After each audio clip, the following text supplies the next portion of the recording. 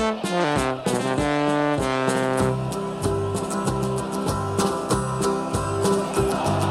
we come, blue and white, and we're looking good. You'll be in for a fight, and we fight pretty good. Getting goals is our job, and we get goals good. Looking good, we are Carlisle United.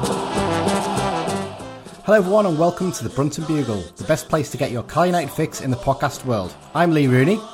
And I'm Mike Booth. On today's episode, we'll take a look back at the second goalless draw in 3 league games as the Blues and the Valiants drew blank at Vale Park in midweek, while looking ahead to this weekend's home tie against the rejuvenated Leyton Orient side.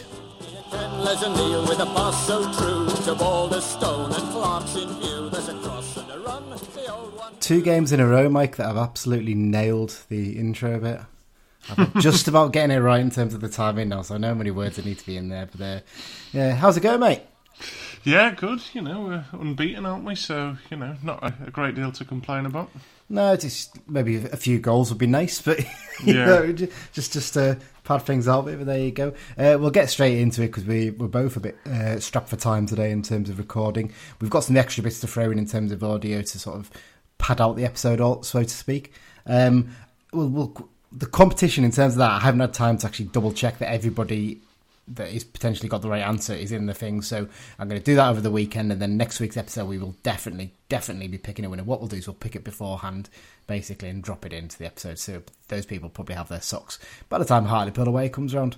So there you go. A couple of quick bits of news, Mike. First up, obviously the arrival of Brad Young on loan from Aston Villa. He's a lad who did really well for them, won the FA Youth Cup with them last season, didn't he? And I think he appeared against Liverpool in the FA Cup proper as well in that very young squad. And didn't he make a bit of a prat out of Shaqiri at one point with a little pirouette on the ball? I think that's on. Yeah, he did, but I think because that was in his own penalty area as well. I think if he did that at Brunton Park, I think the paddock would just be absolutely furious. Yeah. What were you doing, you prat? Put it up, get it up the pitch. Yeah, no, it seems an interesting signing, season-long loan. You know, he's a couple of not maybe sketchy things with his past, we say, but obviously he was involved in a stabbing, wasn't he, about a year or so ago? Amazingly, was back playing within months of that. But yeah, well, I'll talk about how he did against Port Vale shortly. But yeah, good to see a young sort of hungry striker coming in potentially. Yeah, although to be honest, I don't believe in season-long loans anymore because I think you and I both know if he hits the ground running and scores a load of goals, he'll be going back in January and probably going somewhere else. I think it's more of a risk when you do it to a Championship club because I think they want them to be getting ready for their team as soon as possible. Whereas I think with Premier League, if he's doing really well, they might be a bit more cautious, a bit more happy to sort of let him stay and score goals possibly. I might be wrong on that. They might want to loan him out to a League One team or something, Maybe. you know, if he proves himself at this level. But yeah, you know, on paper he looks a good player, but so did Elias Sorensen, so we'll have to wait and see. I think, as I said online this week, Sorensen had already blotted his copybook, hadn't he, with his loan at Blackpool, where there was big questions about his attitude. Whereas with this lad, when you watch him actually playing in the clips from the Youth Cup games, he's a really hard worker and he does look like a player who wants to come and impress. So yeah, definitely. Good luck to him. And obviously on the flip side, as a result of that, young Sam Fishburne has gone out on loan to Lancaster City for the till January, I think it is, isn't it? Yeah. Smart move for him. I think it's one level above Workington, isn't it? I think it's Northern League Premier, so just one league below the National League North. Yeah, I mean, you've got a contact at Lancaster, haven't you? Some of you know coaches there, and was quite impressed with his debut against Witton Albion.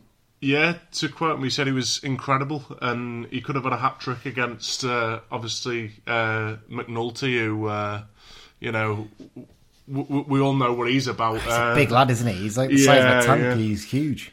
Yeah, so, and said that, you know, he wasn't sort of been pushed off the ball easily like you'd expect a 17-year-old to in that sort of scenario.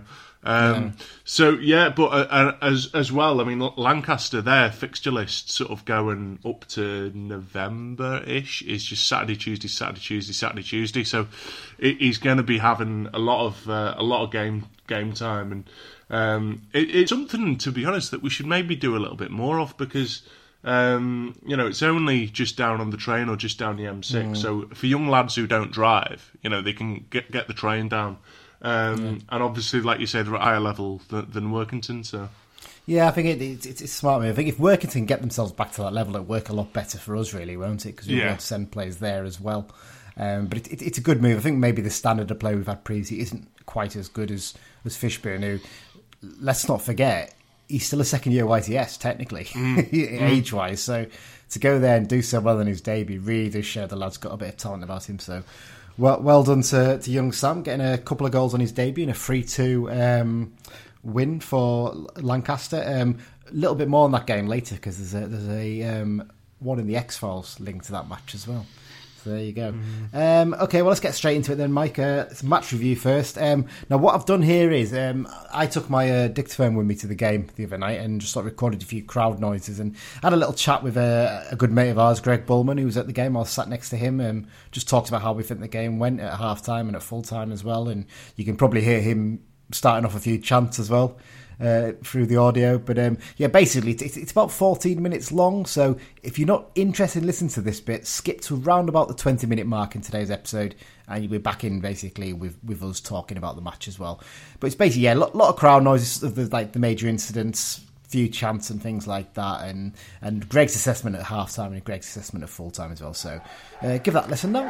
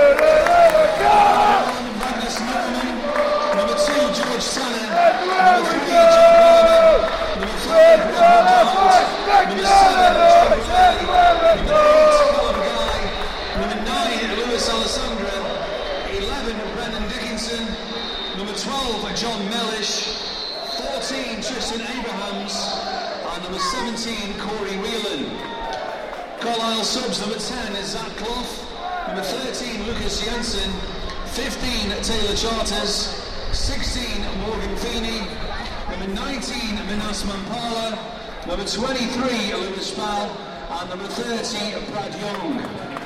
For the Valiant and tonight's substitutes, number 9, James Wilson, 15, Ryan Johnson, 16, Aaron Martin,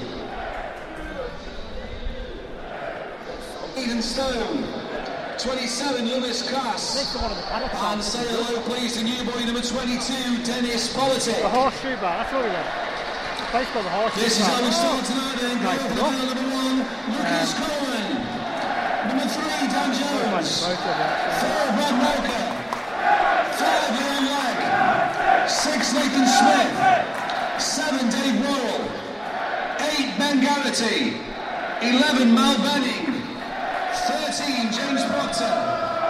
21, Devante Rodney. And 23, Captain Tom Potts. Let's see the Lions. How would you find it anyway?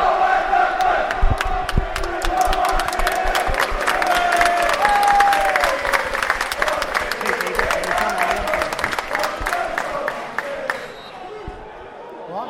Shoot!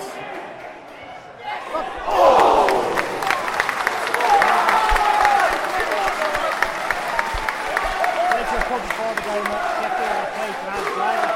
How do you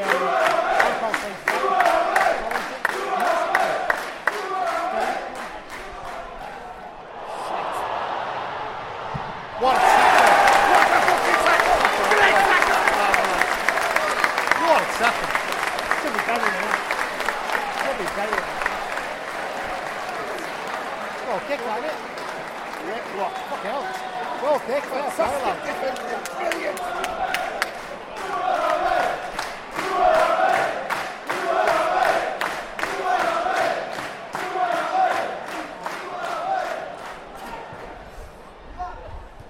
Out.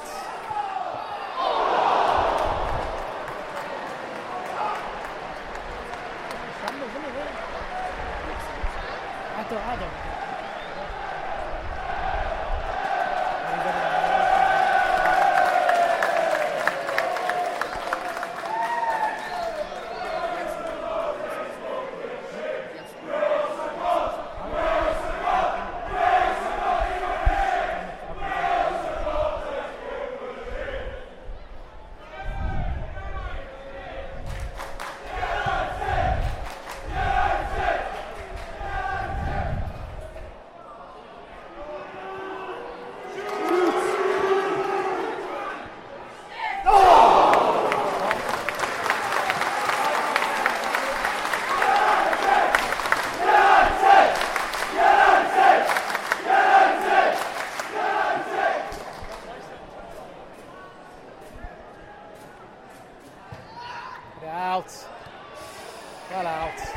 Come on, Joe. Well in. Come on, John. Come on! Come on! Oh, fuck's sake, man. That's shite. God, too impressive from there. Why is he taking another touch and fucking cross it to whoever's in the middle? That was Riley, I think. He didn't feel about that for Riley, didn't he?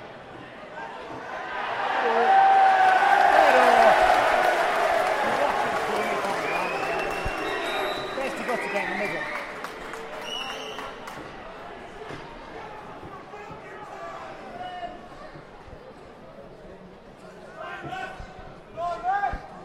Come on, ref.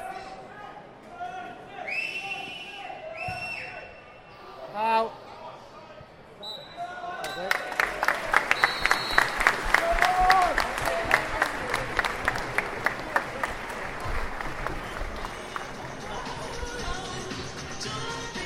Go on then, Greg. What did you make of that first half? First half, I thought we started quite well. Grew into the game a little bit. We looked solid at the back.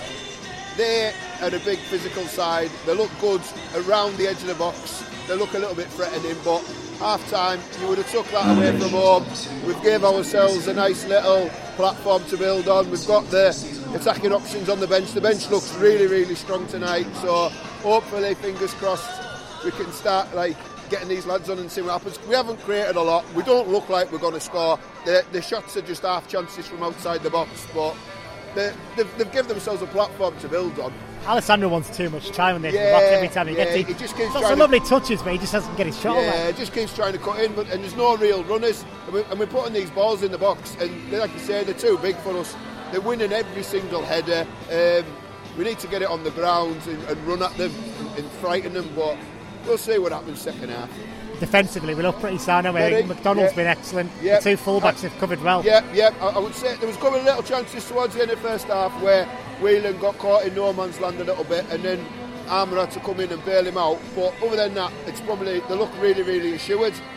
You wouldn't think Aaron Hayden had gone. No, definitely not. And hopefully get to see Zach Clough second half. Yeah, fingers crossed. But hopefully he's fit and see the new lad as well. So we've got. It's nice, like I say, you've got him, you've got Mampala, we've got a lot of attacking options. Louis Bell, so should be good.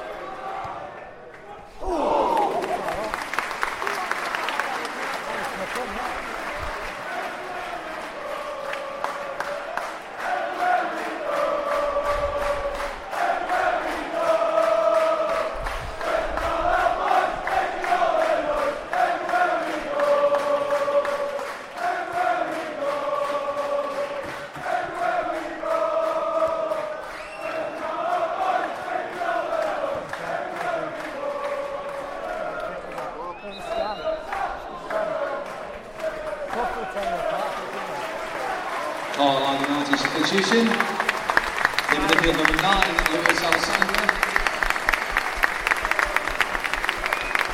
Replaced by number 10, Zach Clough.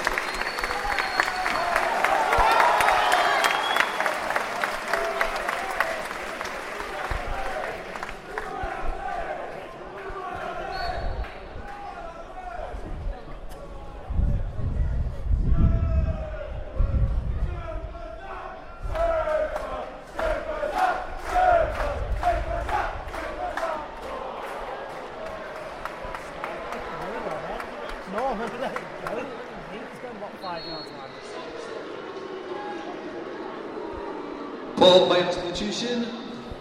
Leaving the field for the Vale number 11, Mal Benning.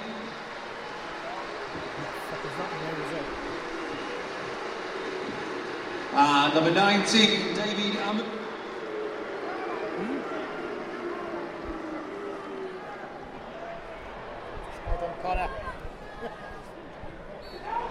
Come on, man! Gifting them the ball all the time now.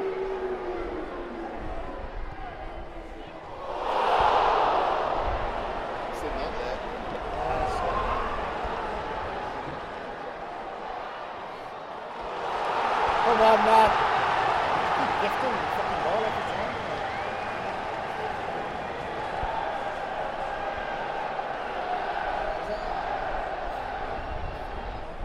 Callum Guy out for me. Watch him bring Fino and go fucking back.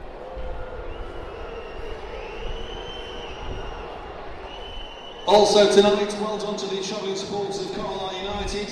284 fans at Vale Park.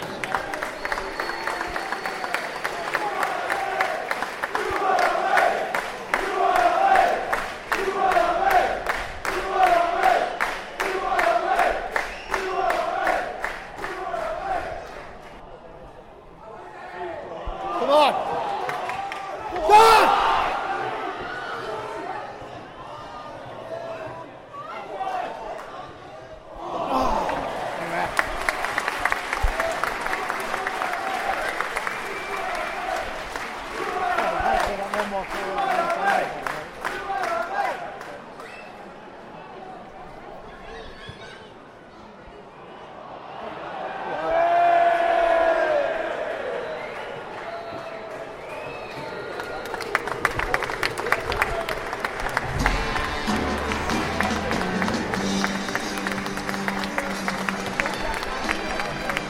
Happy with that point, Greg? It's okay. I think it was two teams that neither really looked like they were going to score in the end. Fair results.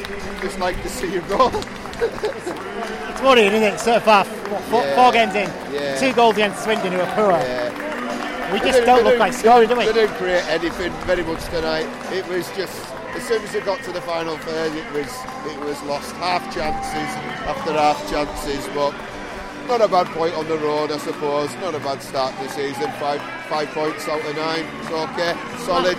Last 20 minutes were pretty hard to watch, weren't they? Yeah. It was just hoof up, long ball, both teams. Their physicality, they were getting outran at times and out-muscled, but it's a fair result. I can't complain too much. Nice see Clough on the pitch too. Yeah, it looks like he's got something about him. He's a little bit lightweight, goes down quite easy, but hopefully he'll start banging the goals in. Starting Saturday. Yeah.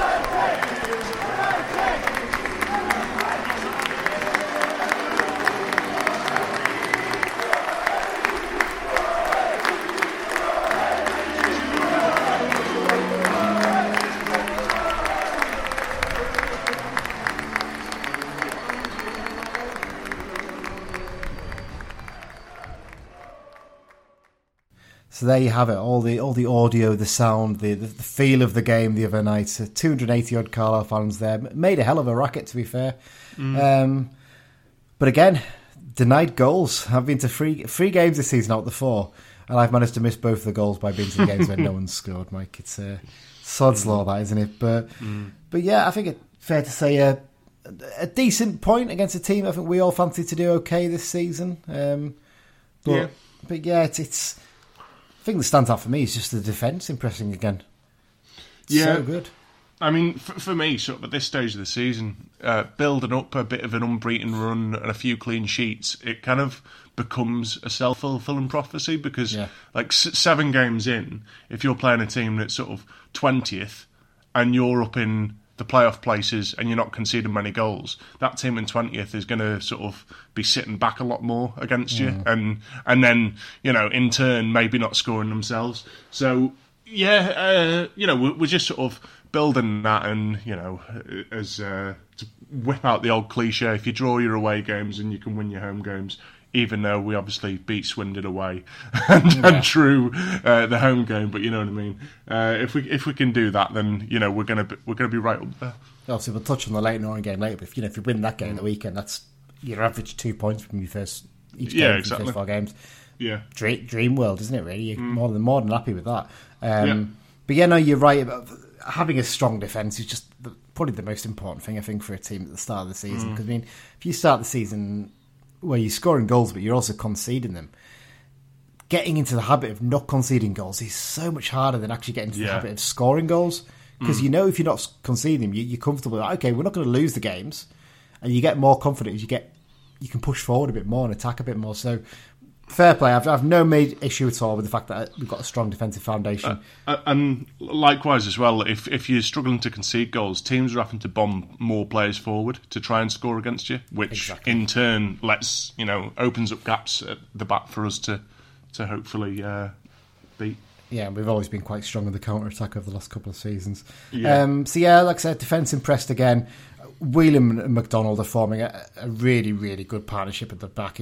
I kind of feel for Morgan Feeney there because he did so well against Sheffield United, but I don't fancy his chances of getting into the starting 11 for a while unless there's an injury in there, because you would not break up that partnership. I genuinely think on McDonald, it's time he got a bit more praise from our fans and a bit more credit. I think he's one hell of a summer signing this summer. Who did we sign him from? He's one hell of a player. Yeah, I mean, I don't think he was that bad last season. Look, I think he had his dodgy moments. I'm not going to deny that, but I think Beach has commented it, and a lot of the fans commented. He wasn't out of shape last season in any shape or form, but he looks even leaner. He looks even like he's really worked on it. And we all know he hasn't got any pace, but he's a League 2 centre back. League 2 centre backs don't have pace generally. If they do, they're usually young ones who end up progressing and going off elsewhere. And what he does when a player looks like he's going to beat for pace, he's very good actually at then moving into space to deny him a potential opportunity to attack. So essentially, he lets him run off to the wing, and he'll sort of cut across and cut the space off. That's the thing that McDonald is really good at doing, to be fair. But I like I said, I think he needs to get more credit from our fans, because the first 4 games he's probably been close to man of the match or first 3 games at least that he's played in. He's been close to man of the match in all 3 of them. He's winning all his headers, and and to be fair, I think he is starting to get some of that praise that he deserves as well. Yeah, and I think everyone's rightly praising Whelan for how well he's done playing at centre back for not the first time in his career, but the first time he's probably regularly played a run of games there. But I think McDonald's playing a big part in that. He's almost not guiding him through games, but he's there to give a bit of advice and stuff like that.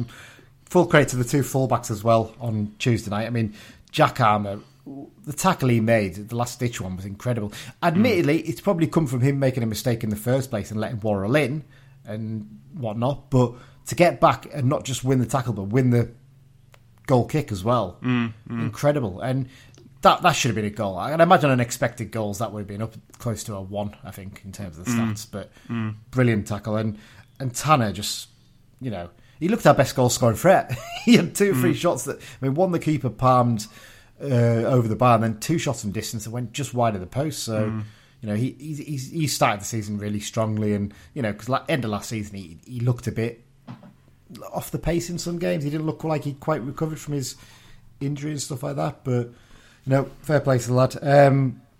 Got to mention Joe Riley again. That's probably the 4th game in a row he's strong contender for man of the match. Yeah, he's really stepped up after being left out of that first game, and the way he performed really impressed me, because he was the one driving us forward. He was the one who was getting the ball and looking for the forward pass all the time, because Callum Guy's been a bit nullified this season, hasn't he? And I think that the height we've lost in the team, losing the likes of Zanzala, Coyote and Hayden, and their aerial presence, all 3 of them, that's really costing us a bit at the moment, isn't it? I mean, that's one of the reasons why we're maybe struggling to score goals. Yeah, there's been a few games and a few sort of chances and a few balls that have gone across the box that have sort of had you think, if that was Zanzala, would that have been a goal, maybe?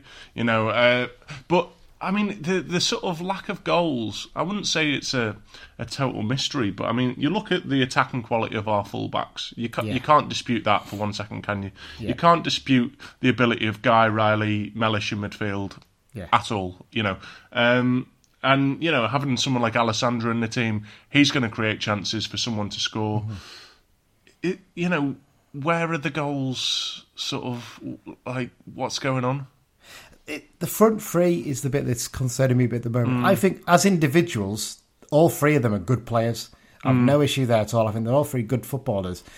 I don't think it works as a three, and I think we've seen that over the first 3 games. I think Clough being injured obviously is one of the reasons why that's happened, and you know, Mampala's probably not quite ready. Toure was left out of the squad for this game, so Young could come in. I feel like he needs to change it up a little bit. I think for the game of the weekend, definitely, I wouldn't go with that three again. I mean, Dickinson's had a decent start to the season, but he's often getting the ball out to the wing and he's whipping a cross in, and there's no one in there to head it. Yeah. And that's not his fault. But then, yes, the question, well, do you maybe take him out of the team and put maybe almost like an inverted winger there, someone like a Toure who's going to maybe be a bit more direct and go towards goal? But who's going to be there in the middle? Then you basically tell Abraham, just stay there. And I find Alessandro, I really like Alessandro as a player. We've raved about him last season and how, you know, when he played well, we played well. But he does have a habit of slowing the game down, and he gets the ball, and there was the number of times, you're probably hearing that audio clip from the game, where he just wasn't shooting. And there was one occasion where he had a really good chance to get a shot off, and he did a little turn again, and then he played a pass. I'm like, that's where you need a clinical striker, someone there. Yeah. If Zanzala's there, he has a go at goal there. 100% definitely has a go. So I wonder if you maybe take Alessandro out of the team just for a little bit and put someone in there who's going to be a bit more direct and just have a go when they can. Yeah. But I mean, it's interesting how you incorporate Clough when he comes back, because obviously Alessandro's been playing on the left a bit. Like, do you? I mean, the Bolton fans that I work with say do not play Clough on the left, basically, which seemed to be something that Beach alluded to that you can do. But so you know, because obviously you can't drop Riley. You know, you like having Mellish in there because he just terrifies defences. So, you know, do you maybe play Clough as that sort of number 9 main striker, perhaps? I don't know. I don't know, because I think you'd almost be like a false 9 there, and then you've got the issue of that. If you do that, then basically what you need to tell Mellish, don't you worry too much about doing your defensive sort of midfield role work.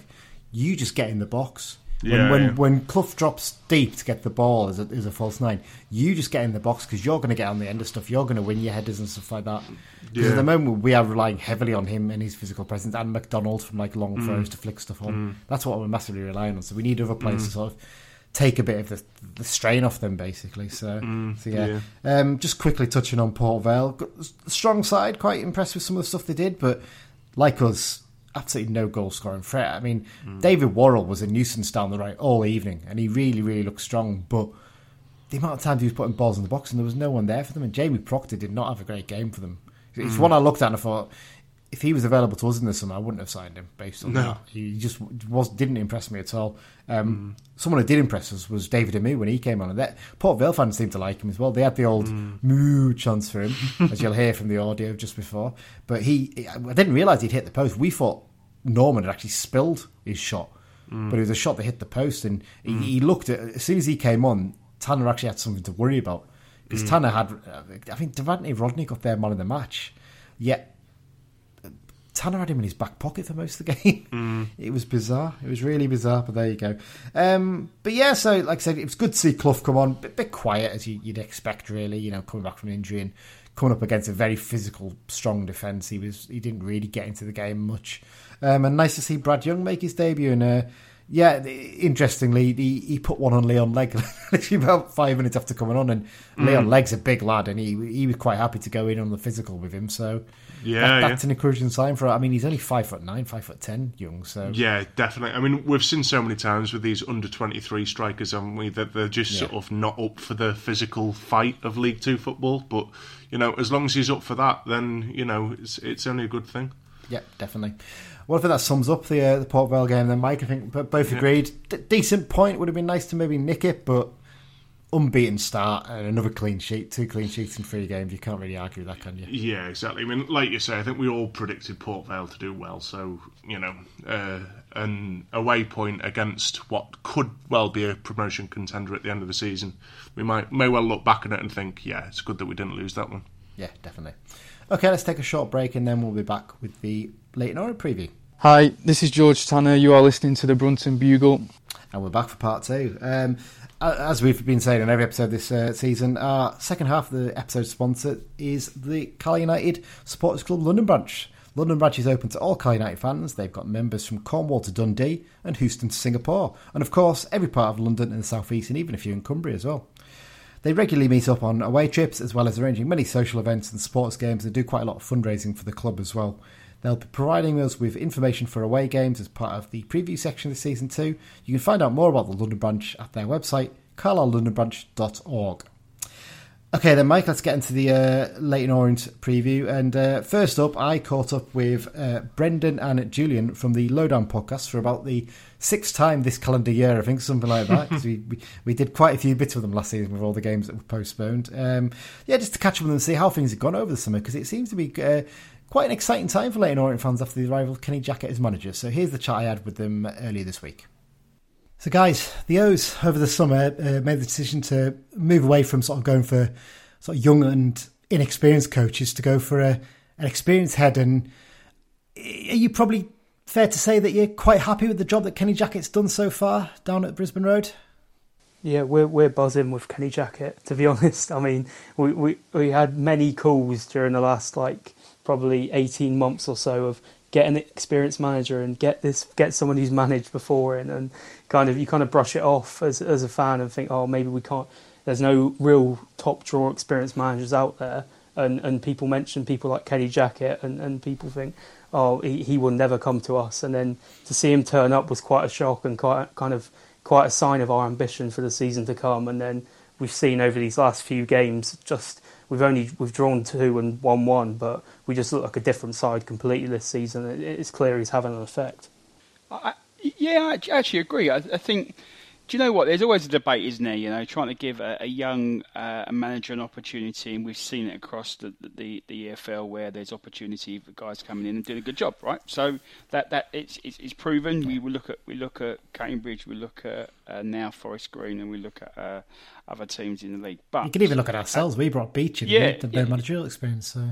Yeah, good point. It's all about us, this one. So we're talking about Orient, now, Jax. Yeah. So that bit. But when the odds were on with Kenny coming through, it's like, oh wow, that's unbelievable. Really, a guy that's just coached in the Championship. He's not been out of the job too long. He's very well versed. I think it comes with a bit of a sort of as a poison chalice as well, doesn't it? You have that type of leadership. So the expectations. Orient fans, we are the worst, as Brendan will tell you. We expect top draw, absolutely. But I think from what we've seen over the last few games, the QPR Cup game where we should have won, the Salford away where we competed, and then sort of the home game with Exeter. It's not the Kenny Jackett team that everyone says it's going to be. It's going to be a big man up front, which we've got a big man up front now. But it's not going to be that long ball. It's going to be a little bit more around sort of put it on the park. And if I've got to be honest, I've been really impressed. But the other side of it, my only concern will be, and continue to be, is that there's a lot of pressure on Kenny because of who he is and what he's trying to achieve, and there's a lot of pressure on the club, and I just really hope we don't sort of capitulate or sort of fall on our swords sort of come Christmas time where it's not quite working. But what we've seen thus far, I'm in the camp of the O's fan. He's sort of singing and dancing. I think we'll do a good job. And Kenny will do a good job with that. I think it's quite similar to the Clough appointment at Mansfield, isn't it? It's one of those ones that makes the rest of the league sit up and go, oh, wow, they're taking it seriously this year, aren't they? So, and as you mentioned about the football there, I think we've all seen the third goal you guys scored against Exeter and the lovely passing move that led to that, albeit with some fairly slack defending by Exeter, I think it's fair to say, on that goal. There's not been a massive amount of transfer activity over the summer. I think Jack had sort of looked and he's done quite a good coaching job with your existing squad, but he's also brought a few key players in, and I think one that really stands out to me is Darren Pratley. He's a player I've always really admired and really liked it. I mean, a level above this, and he looks a real good find for you.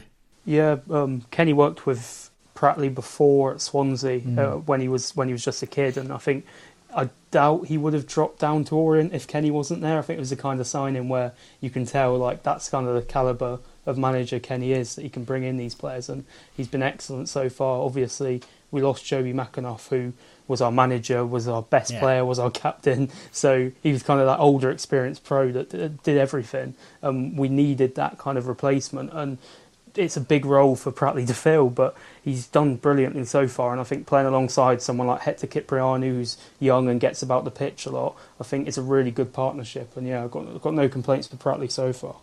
I think Pratley, absolutely what Brendan says there. You know, he is in the mould of Joby McAnuff because his age, his professionalism. He's not a Joby McAnuff by any shape or form. He's a different player altogether.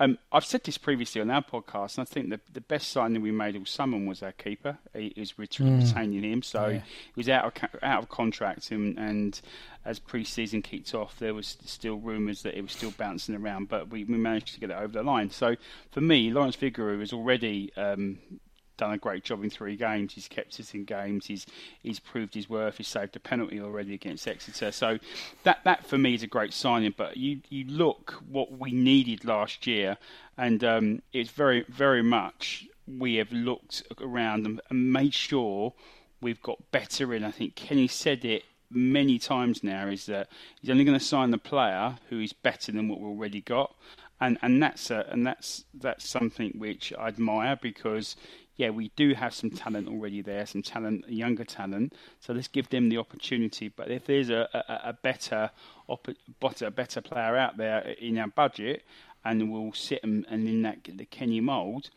he's bringing it in. So he has made some really astute signings, and I think long may that continue, and I think they all seem to be buying into the Kenny Jackett philosophy. Is there any areas you still think you need to strengthen? Because the one thing that, I mean, we did our pre-season or season preview even a few weeks ago, and I think actually at least one of us actually predicted you guys to make the playoffs because we felt that Jackett was the kind of manager who could lift you. But one thing we all did point out was you'd lost 3 key players in attack, in obviously Brophy, Wilkinson and Johnson. Now, obviously, Johnson didn't have the greatest second half of the season, but he still had a good first half of the season. Do you think, Brendan, there's any areas you still need to strengthen potentially? I think we probably would have agreed with you before the start of the season. I think you look at the 2 strikers we brought in, Aaron Drinan and Harry Smith, neither of them are prolific goal scorers. No. Neither of them have scored more than 10 goals in a league season before this one. But we've seen Aaron Drinan play every game so far up front, and he's looked excellent. You couldn't have no complaints about what he's done so far. I mean, he's done what we expected of him, was to be a runner, to hold the ball up and kind of play this pressing football that Jackett wants to do. But he's got a couple of goals now, he's got an assist, and he's looking like a real threat. So I think the biggest issue with me with this squad at the minute is the depth is the problem. Yeah. If we get a few injuries, we could be in trouble because, like you say, we lost a lot of players in the summer and we haven't quite replaced as many as we've lost. So if there are injuries, it's going to be a case of kind of throwing in young players who perhaps aren't that experienced. But we've signed a guy called Omatoyo from Norwich, who's going to add a little bit more depth, and hopefully I think we'll see 1 or 2 more that might ease that worry. A forward line is always going to be a struggle at any club, isn't it? Your club no different to ours. It's just that you want those players to come in. Drinan pre-season was definitely a split in opinion with the fans, but since the season started, do you know what? If he keeps in the vein and keeps the intensity that he's been doing over the last 3 games, I can see a fantastic season for him. Also, a player that's had sort of a bit of a niggly injuries, Paul Smith, we got from QPR. Yeah, I like him, and I saw him at Salford, and I thought, aye. But then we go and sort of not surpass that, but also bringing in another player that, in my opinion, is definitely head and shoulders above those around him. So it's old Theo Archibald. So he's on loan to us from Lincoln, and already we're starting to see some good things from him. But then that peppered in with what we already got, I'm quite confident. But as Brendan said, and I think this is every O's fan says the same. If we get a string of injuries like we have done over previous seasons, we're going to be screwed, because we don't have the strength in depth. Because our depth is fairly young, and again, in this league, as you know yourselves, it's a tough old league, and sticking young lads in there, and especially in a February, I won't say a Tuesday night away at Carlisle because we're doing it early in the season, but if you know what I mean, a sort of Tuesday night away on a real muddy pitch, it's going to be a struggle for the O's. Yeah. When you looked at your fixtures when they came out in June even, you probably look at those opening three fixtures, including the cup game, and think it's a tough start, that, because obviously Salford are a much fancied team, QPR from the Championship, and Exeter, I think everybody expects to do well this season. But coming out the other side of it, a decent draw at Salford and QPR taking them to penalties and absolutely battering Exeter at home.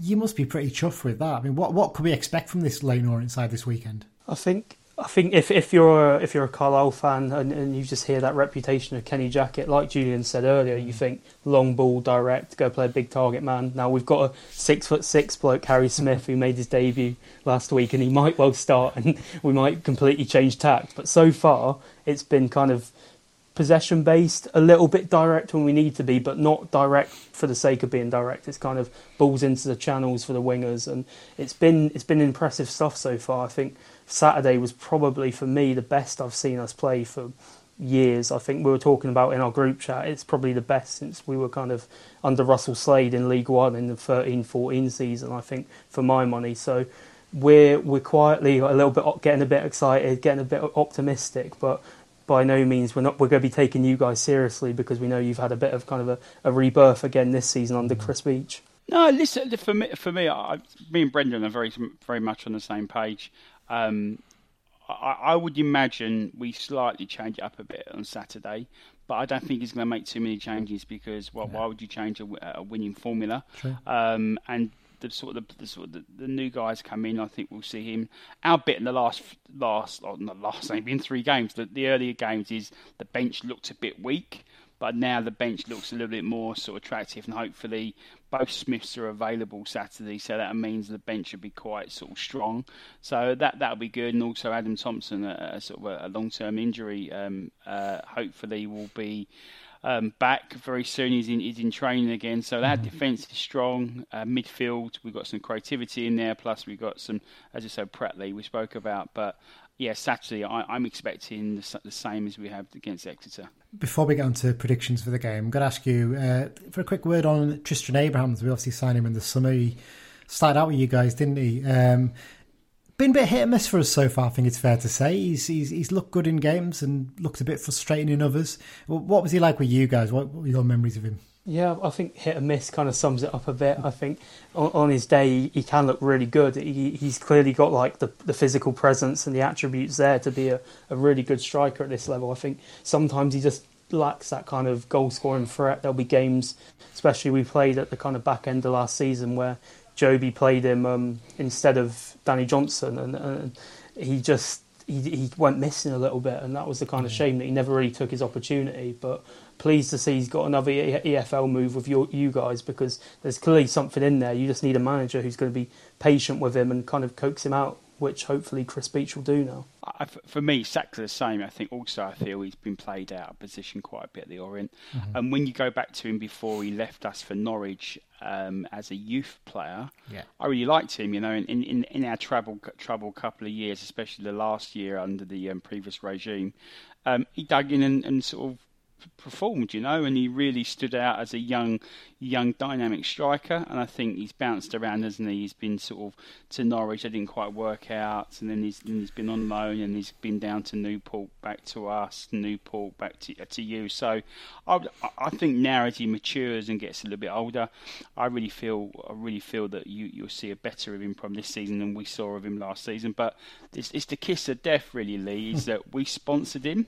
As soon as we sponsor him, he becomes like the worst player, like Nick Freeman we got on loan from Wycombe. We sponsored him, and then he became an absolute load of rubbish for us. So, listen, he'll do really well now. He's got no sponsorships. Or I may have a look on your website and see if he's not sponsored and sponsor him again this season. So he actually stays being absolutely useless for the rest of the year. But no, he's a good lad, and I think he's matured a lot, and I think he's got a lot to prove. So I really hope he gets an opportunity at Carlisle.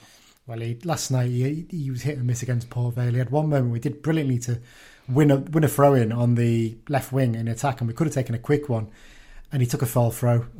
And it was the most blatant foul throw you've ever seen, and it was so frustrating. But I think that sort of sums up, because there was other moments where he looked unplayable, so there you go. Okay, then let's have your score predictions for the game, guys. Brendan, do you want to go first? Yeah, I'll go. I've seen your results, and I think like you're keeping things tight, but you're back to kind of playing at your best. And I think it's going to be a real challenge for us. I think especially it's always tough going to Carlisle just purely because of the miles. So I'll go 1-1. I think it'll be an even game, and I think it'll be a share of the spoils. Yeah, my thoughts are sort of very similar, a draw. I'm just looking on the weather forecast, and sadly it's not going to snow, so it won't be called off, so it will go ahead. I think we'll get a good following as well, because everyone likes to go Carlisle away, especially if it's on a Saturday, not on a Tuesday. So that looking forward to that. I think we'll still be busy. I still think we'll be positive in front of the goal, but I think you guys will give us probably the hardest challenge we've had so far this season. So for me, it's a Desmond's, a 2-2. Well, I've been to 3 games so far this season, and I've still not seen us score a goal. So it's probably going to be 3-3 now. That. I think that's how it goes with us, doesn't it, really? None of us can get this right. So, but no, I do think it'll be an entertaining game for the fans that are in the stadium. Cheers, guys. Cheers, mate. Okay, thanks to Brendan and Julian for taking up a bit of their time as well to speak to us. Always good to catch up with them. Hoping to catch up with a couple of the game this weekend, actually. I don't think either Brendan or Julian are actually coming up. I think a couple of the other lads are there, so maybe get a little recording with them before the match, and we'll have that in next week's episode. On to the game itself. Let's look at the officials first, Mike. A familiar name as referee this weekend, isn't it? Bobby Madley. He of the offensive joke that got him sacked as a Premier League referee, didn't it? A couple of years ago. There was a lot of, quite frankly, unfair rumours about him that was spreading around, weren't they? Prior to actually the story coming out. He disappeared, went over to Norway, because I think he's his wife or girlfriend or something from Norway, I think. I think he went over to there to referee for a bit, and everyone's like, why is he moving over? That's a bit of a weird one. And then it emerged that basically he'd been disciplined for a joke he made on Snapchat, something like that. If you Google it, you can find out exactly what happened, basically. But he was always a sort of hit and miss referee for me. He could be a bit arrogant in games when I'd seen him. But actually, I mean, if you get to Premier League level, you're generally not a poor referee most of the time. You're usually quite a good official. I mean, a lot of like big games that we've had that have called in a Premier League referee, the gulf in quality is clearly. Oh yeah, I mean, like things like basic things like fitness, they look at a level above. They spot little things, and the way they actually manage the game as well, you notice it. It's very clear just how much better they are than your usual EFL referees, basically. But yeah, I mean, I haven't been able to, because I think he basically last refereed in England in, I think it was the 2017-18 season. And then he just randomly disappeared for those few years over to Norway. I've not been able to find out when he last refereed. I think he refereed his last season for a game, possibly, or he might have been fourth official in a game. But there you go. Head-to-head record, one of the rare ones, again, that United are actually ahead in terms of head-to-head. We've won 23. There's been 14 draws, and later on have won 21 times. Interestingly, we've played them a lot more than we've played Port Vale, which is a bit of a surprise. I was like, I would have thought we would have played Port Vale more, but Port Vale, I think we've always been imbalanced in terms of divisions between us, whereas with Leyton Orient, especially in recent years, we've generally been in the same division, except when they've been down to the National League. Classic clash for this one. I've gone back 19 years to January 2002. I think this was even before you were watching United, wasn't it? Possibly. Or would you start watching all that then?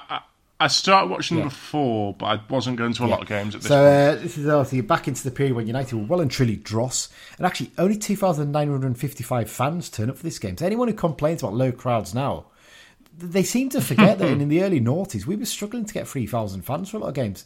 2,500 was often an average for games around about this time. And they turned up to see the Blues hammer the O's 6-1 at Brunton Park. United were just starting to turn the corner with Roddy Collins after he recalled Ian Stevens from the transfer list. I think he recalled him just before Christmas, and I think he scored a goal against Scunthorpe in a 3-0 win. I think he set up a couple of goals for Richie Foran in that game. And he was the hero in this game alongside his strike partner Richie Foran. They were forming a really good partnership around about this time. And it was kind of a shame that Stevens left at the end of the season, because another season out of him with Foran alongside him, Foran might have really developed into a really... he was a good player, but maybe a different player than he actually ended up being. Well, I think it was the season after he left us. He scored 19 in a season for Inverness, I think. Richie Foran, I think. He did well for Inverness, I think. He played more as a winger, I think, for them, though, rather than in fact, a central midfielder quite a lot, too. And he took a lot of pens. He did, yeah, that was a fair point. We'll put the YouTube highlights up to this. They're not great quality, because back then they weren't recorded or put on the internet in very good quality, but it was an absolute pudding of a pitch, wasn't it, Mike? Back then, you look at the surface we had now, we should be so grateful for the job that David Mitchell does and the money that the club actually does put into the pitch every season. Because it's like night and day between the two of them. United actually took the lead in the second minute when Peter Murphy strode into midfield and played a ball into Ian Stevens, whose touch took him away from the defender and allowed him to fire in off the post. It's a typical Ian Stevens finish, isn't it? Just lovely, quick touch, firing to the bottom corner. United then doubled their lead when Foran's ball into the channel found Stevens, who showed a turn of pace you would not expect from him, ran at the defence and played the ball into Steve Soley, who made no mistake with finishing to the top corner from 12 yards. Stephen grabs his second goal and United's third when Stuart Green blocked a clean to his head. And he actually ended up playing a through ball as a result of that header. Stevens, basically first time, calmly lobbed the keeper from the edge of the box, who'd come out to try and get it. Really lovely finish. Defensive mix-up at the back saw then Foran poleaxed by an O's defender, and it was the Irishman who picked up the ball and slotted home a penalty to make it 4-0.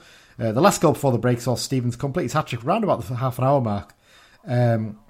Murphy was sent away on the left by Brendan McGill. His cross found Steve-O, whose initial header was actually saved, but as he was falling backward, he just about scuffs the ball. It goes over the line like about dribbling pace, basically. And yeah, it was a hat-trick, and that was his third hat-trick under 3 different managers at Carlisle United. I don't think many players would have that record. Second half was a bit quieter. Wayne Gray grabbed a consolation for the O's, but the 5-goal margin was restored when Foran's persistence saw a free ball from Miguel slotted into the back of the net by the pint-sized winger. Couple of interesting other things to note from this game. A young Jabo Abere was playing up front with Wayne Gray in that game, and at the back, Dean Smith was playing centre-back, the Aston Villa manager for Leyton Orient. So, yeah, there you go. In terms of play for both, Dan hasn't been able to send anything over for this because he's on a train over to Newcastle this morning, I think, and the noise was a bit too much. He sent his predictions. They are a bit noisy, but there you go. So yeah, in terms of play for both, there's a long list here, and I'll go through them. He's picked one out for me to discuss. It's not actually as long as the other ones have been. First up, obviously, Tristan Abrahams, we all know, playing for United now, started his career at Leyton Orient and then went to Norwich. Went to Newport County, had a loan back at Leyton Orient last season. Now he's with the Blues. Nicky Adams, surprise! I didn't realise he played for Leyton Orient, but there you go. No, especially since Northampton was too far away from his family. Yeah, they're unusual, that, isn't it? There you go. Ben Alec, probably more famous for some of his antics off the pitch than on them. Do not Google those ones, whatever you do, if you're under 18 especially. Stan Bowles, probably the best player to have played for both clubs, you'd imagine, I think, if you're picking on the list here. Sean Brisley, now playing at the back with Aaron Hayden at Wrexham. Jamal Campbell-Rice, to be honest, when I thought about players who played for both clubs before, Jamal Campbell-Rice will have done, definitely. Because he sounds the kind of player who's played for Leyton Orient at some point in his career, doesn't he? But there you go. Derek Clark, one of the Clark brothers, obviously, who played for them. Mervyn Day, he had a spell there, I think towards the start of his career, possibly. Mark Ellis, he had a loan spell there from us, didn't he? Leyton Orient, I seem to remember. Oh, yeah, when they were in the conference, I think was he part of the team that got promoted, possibly? I can't remember, but he basically, if you want to get promoted from the conference, you take him on loan, don't you, essentially? That's the way it works. Steve Finney, I think we mentioned him last week with the Swindon one as well. David Galloway, I think he played for us before the Second World War, so that's going back quite a way. Les Gore, Anthony Griffith, again, another one that was mentioned recently. Phil Hadland, he had a very short spell with the Blues. I think just a short spell with Orient. Jabbo, got to mention Jabbo Obira, he's one of them. Michael Liddell, I didn't realise he'd gone down that far. I mean, that's going back quite a while, isn't it, Michael Liddell? Was it 2008, 2009 he played for us on loan from Sunderland? Yeah, he looked all right, didn't wasn't he? the biggest I seem to remember. I think he grew quite a bit over the years. I think he might play centre-back towards the end of his career. Tom Parks, obviously he was with us a few seasons ago. He was at Orient for a while. Bob Spottiswoode is one I always like to mention because he played in the first ever Carl United team back in 1903, 1904. He played for Clapton Orient, as they were called back then. But he also managed Inter Milan. He was the first ever Englishman to manage Inter Milan. And we're going to do a special episode on him at some point because his story is quite an interesting one because there's a lot of naughtiness in terms of gambling and match fixing back in the day. So very interesting story, that one. And Luke Weaver started his career late in Orient. Went to Sunderland, came to us, and you know what? A lot of people talk about him as a rubbish keeper now. I think a lot of them forget how good he was in his first season with us. He was outstanding. Like, we would have gone down to the conference in the 99-00 season if he hadn't been so good for the games he played. Fortunately, he had his injury issues, and then Ian Atkins just didn't rate him and wanted him out of the club and effectively forced him out in the end. He wasn't having it. The one I did mention there is the one that Dan wanted to do as his thing. It's Leon McSweeney. There's one going back, isn't he, Mike? He was an interesting player, wasn't he? He's an Irish lad. He's a sort of defending midfielder. Started out at Cork City. Didn't actually play a first-team game for them. Then went to Leicester City. Again, didn't actually play a first-team game for Leicester, but then went to Scarborough. He's 4 games there. Went to Hucknall Town in non-league. He did a little bit of a non-league tour, actually. In fact, he basically swapped between Hucknall Town and Hednesford Town. He had a season at Hucknall, 23 games, 4 goals. Then he went to Hednesford, 43 games and 15 goals. Back to Hucknall for 17 games and 3 goals. Then back to Hednesford for 19 games and 4 goals. So he moved between them. Then he went to Ilkeston Town. He had 36 games there and 12 goals. Quite a few goals from midfield, actually, when you look back at it. Yeah, and he was quite defensive-minded as well, wasn't he? If I recall. And then he went back to Ireland and actually played some games for Cork City, 18 goals and 5 games.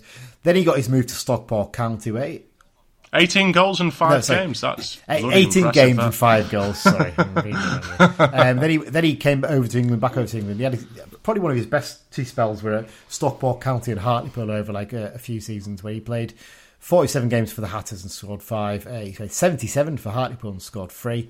Then he had his spell at Leyton Orient with 61 games. He didn't score any goals there, so this is probably the point where he starts to become a bit more of a defensive player, you'd imagine. Came to United for, I think, basically the sort of second half of the 2013-14 season when we got relegated. He played his 8 games. Left the club. I think he was there earlier in the season because I think there was that away game at Shrewsbury. Was that early in the season? I thought it was later in the season. So I can't remember. I thought it was earlier. And I know that he was at fault for one of the goals. I think it was the one at the end, wasn't it, where we took the lead through Aaron Hanlon and then the kick-off. They humped it forward and he missed a header or something and they got in. So I think he played mostly right back a lot for us, didn't he?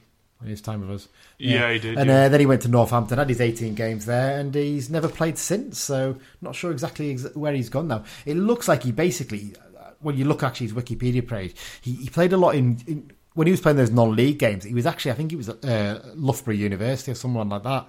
I think essentially, so he's basically playing for university teams, and that's what he was doing essentially at that time. So these days, no idea what he's doing. There's no evidence to show he's up to anything. So there you go. So that's Liam McSweeney. Let's move on to the Leyton Orient game then quickly, Mike. Let's have a quick run through this. It made steady progress since returning to the EFL 2 seasons ago with 17th and 11th place finish. Obviously, the 17th place was the season that was curtailed early. They're quite an ambitious club. Their chairman, I think, is the CEO of Dunkin' Donuts in America. They're quite a fascinating one. Did you know that their little slogan is "America runs on Dunkin'," which no shit if you've been to it America. Does, doesn't it? There you go. They sacked Ross Embleton, who's kind of a bit of a sort of club stalwart halfway through last season, basically.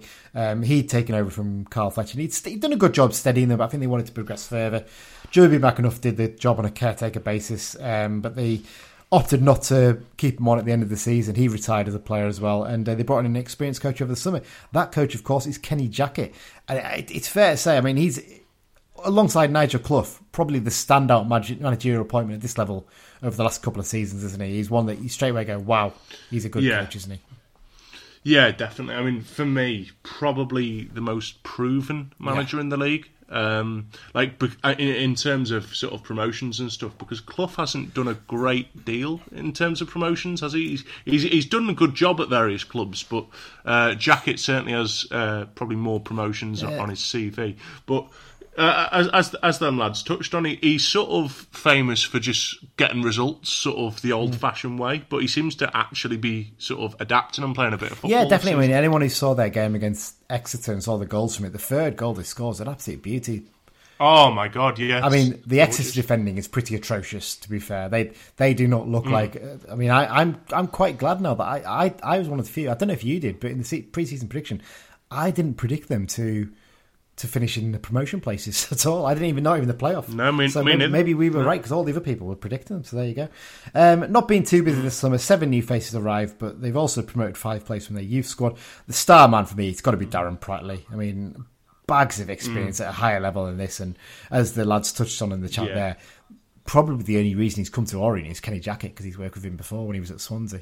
That's probably the reason. But he's going to be their captain this season, and I think he's going to be the most experienced player in their squad, so he'll be vital to them doing well. Other men I've picked out here, Omar Beckles has started the season really well. He's played at League 1 and League 2 level over the last 4 or 5 seasons and scored a couple of goals in the first couple of games. Keeping keeper Lawrence Vigouroux as well, as they mentioned that in the chat. Absolutely vital because he's probably one of the best keepers in the division last year. And forward Harry Smith, he's not going to score too many goals from probably, but as a target man, he'll probably be vital to how they play, even if they're keeping the ball a bit more. The ball does stick to him and he plays around him, can then pick up pieces. So there you go. Yeah, definitely 6'5". He's I think absolutely he is massive. He's a unit basically, so he's going to be a real challenge with Ron McDonald this weekend. I think it's fair to say. And like I said, they started the season really well. You know, opening day draw at Salford. I don't think you'd argue that. Pushing QPR to penalties in the cup, and they probably could have won that game by all accounts. And then absolutely battering Exeter at the weekend. And they're lucky in that their game against Harrogate obviously was called off because of the coronavirus issues at Harrogate. So they've had a week off. So they've had a full week. But then United could potentially argue that we've got the fitness levels because our players have played that extra game, haven't they? So there you go. But as well, you touching on the sort of games that they've had. I mean, their last pre-season game, which is sort of the one where you're going all at it and doing your best team. They beat Gillingham 2-0, who were a good League One team. So, they're certainly... I don't think any of us really predicted them to. I think be one in of the us. playoffs, I can't remember who. I'm sure someone picked them as the wild card, thinking they made the play. It might have even been you. You know, I think you might have forgot you there. No, I did Stevenage as my wild card. Maybe I put Orient in the playoffs based on Kenny Jackett, but there you go. So in terms of United, we'll just quickly gloss over this, Mike. Clough's now fit. Do you bring him into the starting 11 for this game?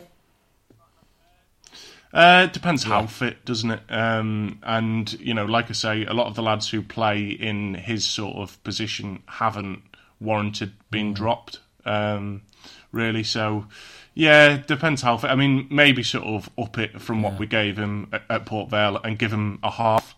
You know, like bring him on at half time or something, or even start him and then take him off. It's one of those ones. Do you change formation to fit him in? Go to your 4-2-3-1 and have him play just behind a striker. Like maybe give Abraham the chance to actually play as that main striker in the game rather than sort of switching him around between the wings a lot. So maybe do you drop Alessandra maybe, and then you'd have to... It's difficult, isn't it? Because like I said, who do you drop at the moment? The midfield are doing pretty well. As harsh as it sounds, I'd maybe probably drop Mellish because he wasn't the greatest against Port Vale, and I think he did well in the first couple of games, but I don't know. It's a tough one. But he's one of them, Mellish. You know, he might not be in great form, but he'll just get into the right place at the right time, and you know, he might not be having a good game even, and then in the 80th minute, he'll just make one of them runs that'll just split a defence in half. So I think that sums up the preview bit. So let's get on to the predictions, Mike. First up, we'll do Dan. So Dan sent me this morning. This is what his predictions are. It might be noisy because he was on a train when he recorded it. So let's see what it sounds like. Apologies for the noise, everyone, while recording this. I'm just on a train to Newcastle this morning. But I'm going to go for a 3-2 win for Carlisle. Proper ding-dong of a match. And I'll go for goals for Abrahams, Dickinson and Riley. There you go. That's Dan's prediction. He didn't give me the attendance. I'll get him to send me that, and I'll make sure we make a note of what he wants the attendance to be. Mike, what's yours? I'm going to go for 1-0 to the Blues, getting another clean sheet, and I'll go for Joe Riley to get our goal. And at attendance, I'll go for a nice round 5,000. That's tactical, I think. For mine, I'm going to go for well, to be honest, when I did it with the lads on the Lowdown podcast, on their podcast, I said a 2-1 win, so I'll stick with that. 2-1 win. Abrahams will get one of the goals, and Clough will get a goal coming off the bench. I think he'll score a goal late on. 2-1 win, and attendance of 4,427. That's my prediction, very exact. Like I said, we'll get Dan's prediction as well. Although technically, all you had to do was say 49999, I? And you could have been one of them. I won't tell Dan what you've said basically when I ask him. So there you go. Right, okay. X-Files is not a massive amount to cover here, to be honest, Mike. We were hoping we'd get a bit more, but there you go. Goals. Zanzala scored for Barrow, didn't he? Have you seen the goal? It's a great little goal, to be fair. I've got a feeling he's going to be good for them. It's so annoying. But there you go. I know. He started well for them. By all accounts, they've been impressed. You can't stop a good man, can you? Carl Stockton scoring again. I said, I'd have him back at Carl now. It's mad. I wouldn't, if you'd asked me start of last season, I said not a chance in hell we'd ever have him back at Carlisle, but yeah.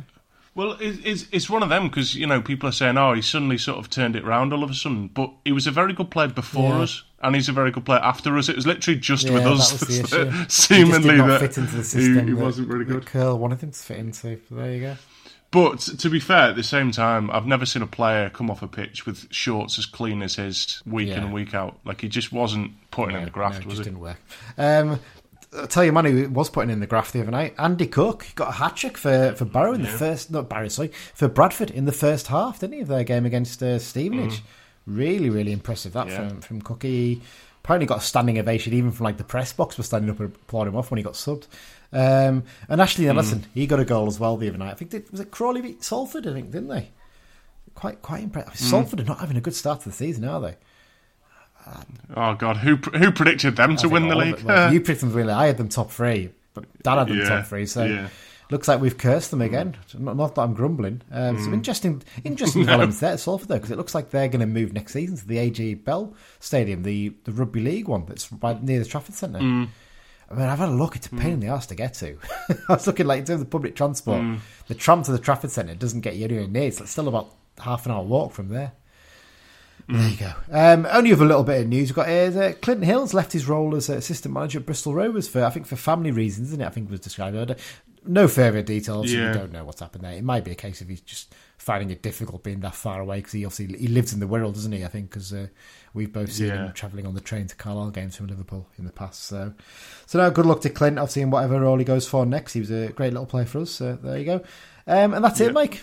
That's it for today's episode. Nicely rounded up. We've obviously dropped the clips in and stuff, and hope people enjoy those bits. We'll try and do a few more of those. It was quite a long one from the Port Vale game, but hopefully I'll be able to do the next one and trim it a little bit better. What we might do, we might almost use that as the match review bits in future, basically whenever I do record them, because I think they're quite good. We'll do a proper one. What we'll do is we'll do a proper episode for when we go to Sutton, won't we? We'll record lots of audio and go down on the day to that, so we booked our trains for that. Cost us an absolute fortune because Liverpool are playing Brentford that weekend and Man City are playing against Chelsea, so we can't even go via Manchester to make it cheaper. Sod's law. There you go. So thank you once again to our sponsors, the London branch, for sponsoring the second half of the show. Reminder everyone, you can subscribe to the podcast via all good podcast apps. Just search for the Brunton Bugle, whether it's Spotify, whether it's Acast, Google Podcast, Apple Podcast. We're on all the good podcast apps. If we're not on there, do let us know, because we can actually try and arrange to make sure we are on there if it's one that you use for all your other podcasts. And obviously follow us on social media at Brunton Bugle on Twitter, search for Brunton Bugle on Facebook, and we're all on the Be Just and Fair Not Facebook group, aren't we, as well? And we also post on the Cumbrians.net message board. In terms of upcoming episodes, we'll be doing a preview for the Hartlepool game next week, along with some sort of review of the Leyton Orient game as well. And then obviously the week after that we'll be doing an episode with you, Mike, review the Hartlepool game, because you're going to it, I'm not, so I know, it's disgraceful, isn't it? Disgraceful. So that's the plan for that game. And we'll be getting Dan's CUFC 11 episode out early next week as well, so you've got an extra bonus special episode too. Mike, you're off to go and order your Hartlepool ticket, aren't you? So enjoy your trip to the Northeast next week. Thanks everyone for listening, and up the Blues. Up the Blues.